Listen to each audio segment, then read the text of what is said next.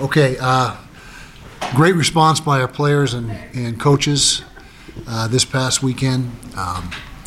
Thought we came out and played obviously exceptionally well. Coordinators had outstanding plans on both sides of the ball. Players did a great job executing it.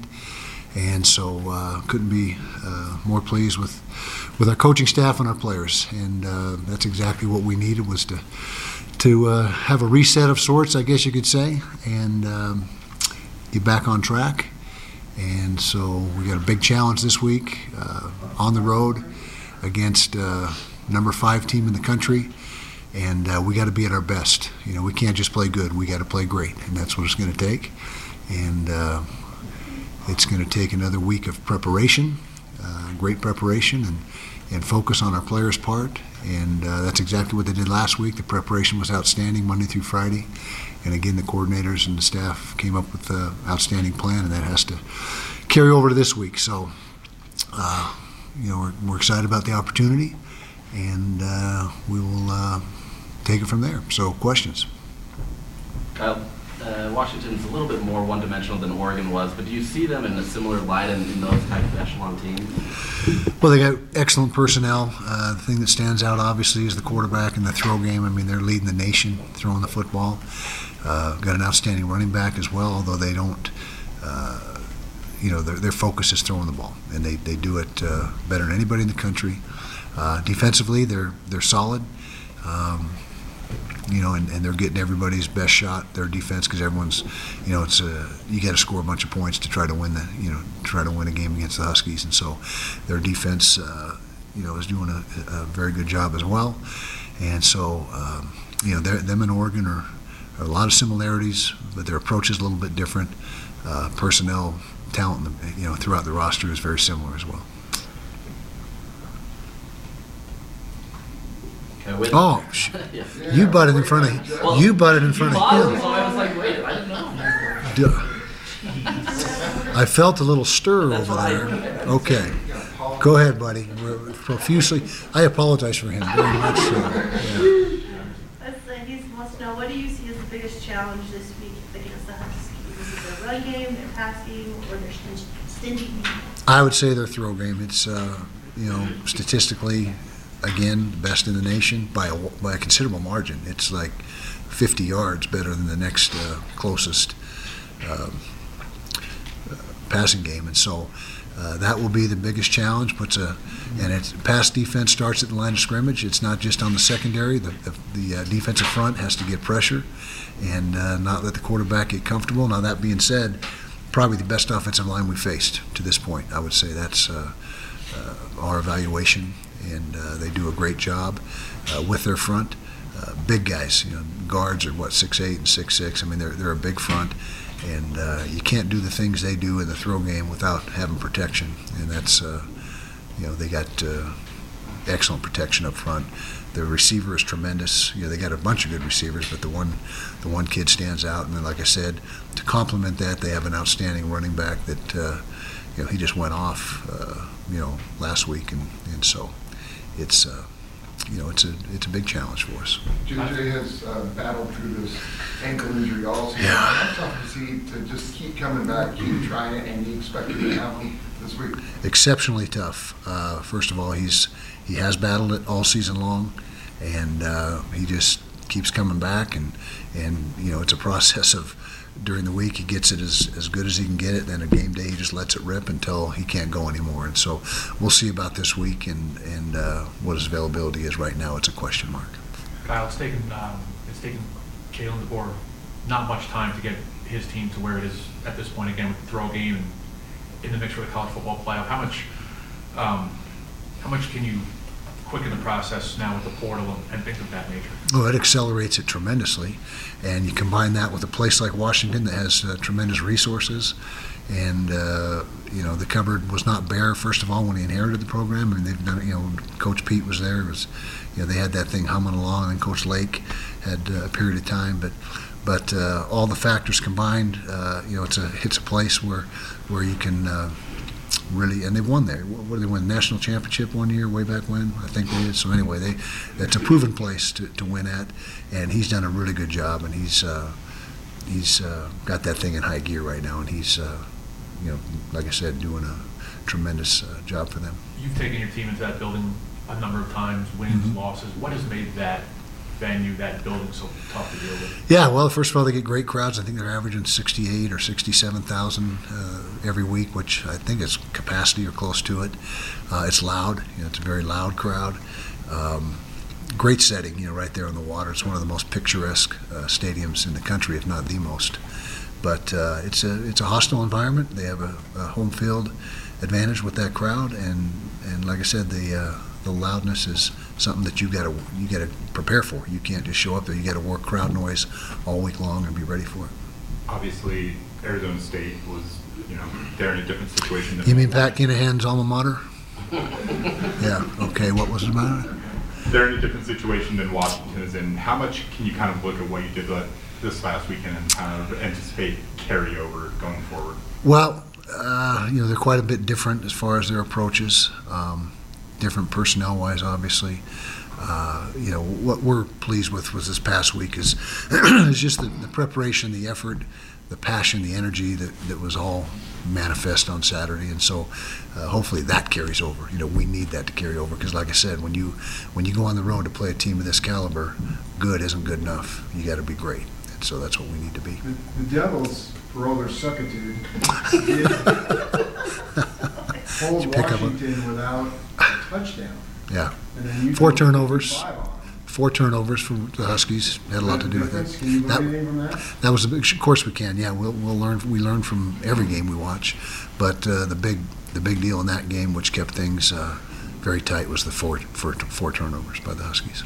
There are two teams that have seemingly separated themselves a little bit in the Pac-12 race, but obviously you guys aren't out of it. You got to win out. What is your take on this race? Yeah. Well, first of all, Washington is the only undefeated team in conference play, and overall, obviously. They're 5 and 6 that were positioned in the polls. I think Washington's 5, Oregon's 6. So both outstanding teams, outstanding programs. You're right, mathematically we're still in it, but it's all 1 week at a time. We're not worried about the big picture right now. We're just trying to figure out a way to try to go up to Seattle and play well, but it's a great conference race, and we're getting down to some teams only have a couple games left. I believe we got 3 games left, but it's coming right down to the wire. Maybe, we'll see. Button in again. I know. I'm just trying. Okay. Just trying. I got butted in a few weeks ago. You're of course worried about here and now, but the Big 12 schedule came out last week. You're going to play Baylor as a non-conference game next year, which essentially gives you 10 Big 12 games in year 1. I'm curious how much input you had on that decision to make that out of conference from Mark or anybody else? 0 input and 0 concern about it right now. I'm sure, when this season's over and we'll start to digest the Big 12 schedule and see how it lays out, then we'll, adjust accordingly. We can't really adjust, but, figure out what we got in store. But haven't really given it much thought at all just yet. Are there any plans to get any Nate Johnson packages, or is Vaki kind of taking that role? We're going to do whatever we can do to supplement the offense as best we can. Nate has been a part of it in some games this year, as has Vaki, and so we're going to try to fashion a plan that gives us the best chance to win. And if it includes those guys, then that's what we'll do. But can't give away any secrets, can I? Not just yet. Is 70-30 for Sione still the plan as you indicated? Yeah, that's about the maximum, 70-30, and maybe 80-20 depending on how the game goes. But somewhere in that neighborhood is what he's been, is what we think is probably the tipping point of not overdoing it. Speaking to that point is with Vaki, obviously you weren't able to have him on Saturday. He didn't get on the offensive side. Mm-hmm. Does that give the offense a little bit more confidence to know that they can do this without him now and being able to kind of move forward with? Probably so. Yeah, I haven't asked that pointed question to anyone on the offense, but it was our best production of the year. Bryson Barnes played his best game as a Ute, period, not just this year. And so, yeah, that should be a confidence builder for our guys. Along those lines, it seems like Devon has had really great back-to-back weeks. Seems like he's really kind of come on. What have you seen out of him just over the course of the season, especially of late? Tremendous consistency, effort, practice habits. He's a great teammate. I mean, he's a team guy from the word go. The weeks that he doesn't get his touches, never complains, never says anything. All he does is come out and work hard. So it's been very satisfying to see him have his production go up these last 2 weeks, and he's one of the better receivers in the Pac-12 in my opinion, and certainly does a great job for us, and we need to continue to make sure he gets the targets. Kyle, what do you learn about Washington's defense looking at the Stanford game and the way Stanford was able to move the ball and score?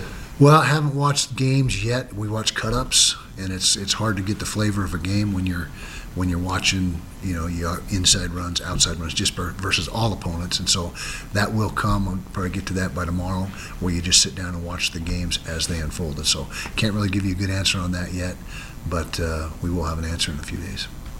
We went with the no huddle last week, so obviously Washington sees that. Right. What type of adjustments do you have to make then? Because maybe you caught the Devils off guard, but obviously you wouldn't be able to catch Washington off guard because you showed it. Right, they'll prepare for it, and no huddle is as much for us as much as anything is the timing of it. Not necessarily that we do it, but when we do it is key for us. And I think no huddle is most effective that way. If you do it the entire game, it's not as effective as if you can turn it on and off. And so we'll in the stages right now making the game plan, and we'll see where and if that fits.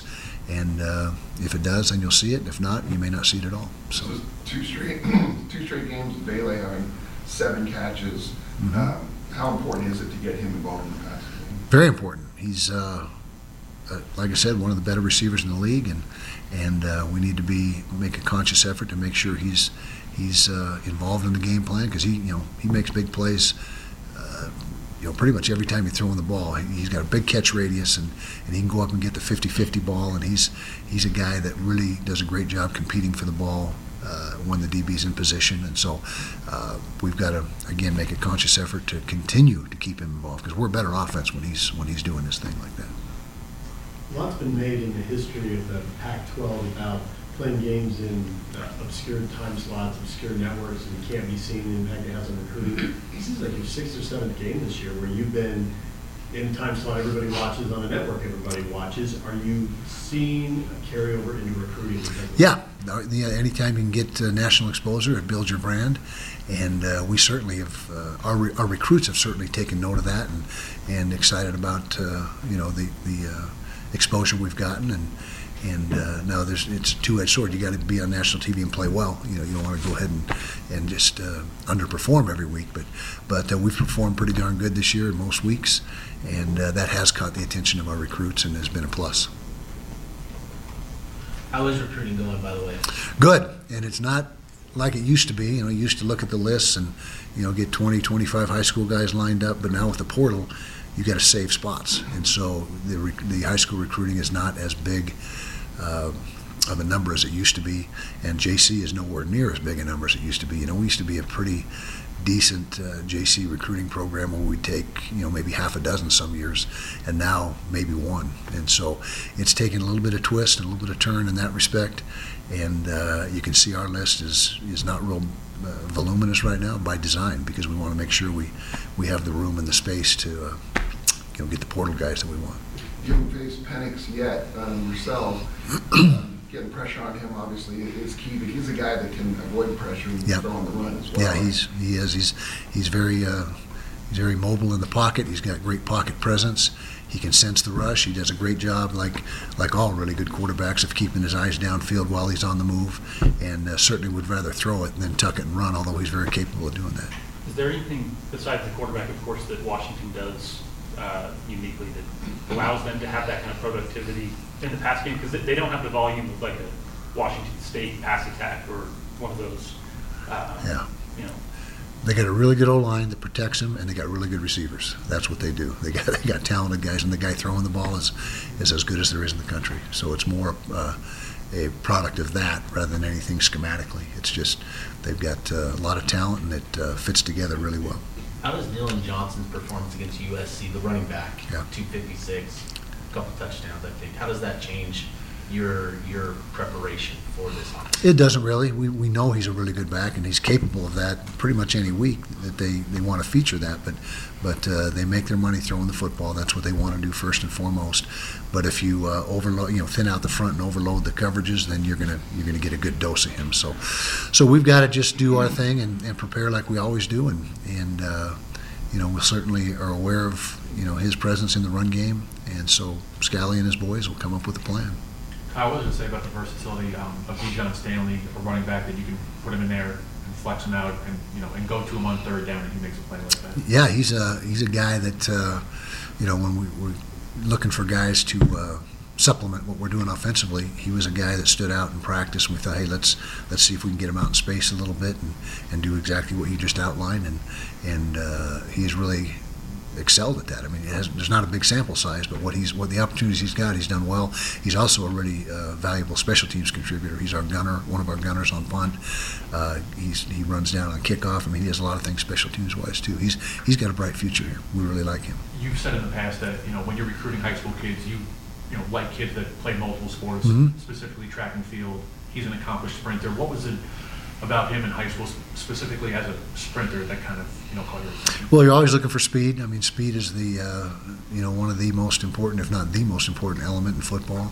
And Coach Quinton Ganther found him and recruited him, and loved the way he ran, obviously, and he was, some weeks I think he rushed for over 300 yards one week in high school. So he's very prolific in high school, and so it was pretty easy to identify him and realize that he was a guy that could help us out. With Smith Snowden, what needs to happen to keep seeing him progress and getting on the field? Exactly what happened on Saturday. He played exceptionally well. He got like 37 reps and made the most of it, performed exceptionally well for his first real opportunity. He's been on special teams and throughout the season, but we decided, as I think I mentioned in the post game, that it was time for him to see what he could do in the game situation on defense, and he answered the bell. He played exceptionally well, and Teo Johnson has been, he's still the starting nickel, but down the road, next year, Teo's probably going to move either to outside corner or to free safety, and Smith is a prototypical slot corner, so we feel like that is his future, what you saw him do Saturday. Your starting offensive line seemed to have a good game. I'd be curious to hear your thoughts on the backups that played at the end of the game and what you saw. Yeah, very pleased with those guys. That's a good group, and they've got a lot of potential, and some of those guys will be ready to play. Next year, we'll see what happens when when the dust settles and who stays and who moves on, but we got a lot of confidence. I've been saying that ever since fall, actually ever since spring ball, that we're very deep and talented on the offensive line, and we've got like 12 guys that we feel are ready to play at any time if we need them to. Transfer portal talk is starting to heat up nationally, and I'm curious, do you talk to your players about being mindful of others reaching out to them and that sort of thing? Do you talk to them about that? We have conversations about what the options are after the season. There's a lot of guys that could turn pro or stay, have another year of eligibility. So we and what used to never be talked about during season is now has to be talked about, because that's the world we live in. And so yes, the answer is yes. We talk about pros and cons of staying, leaving.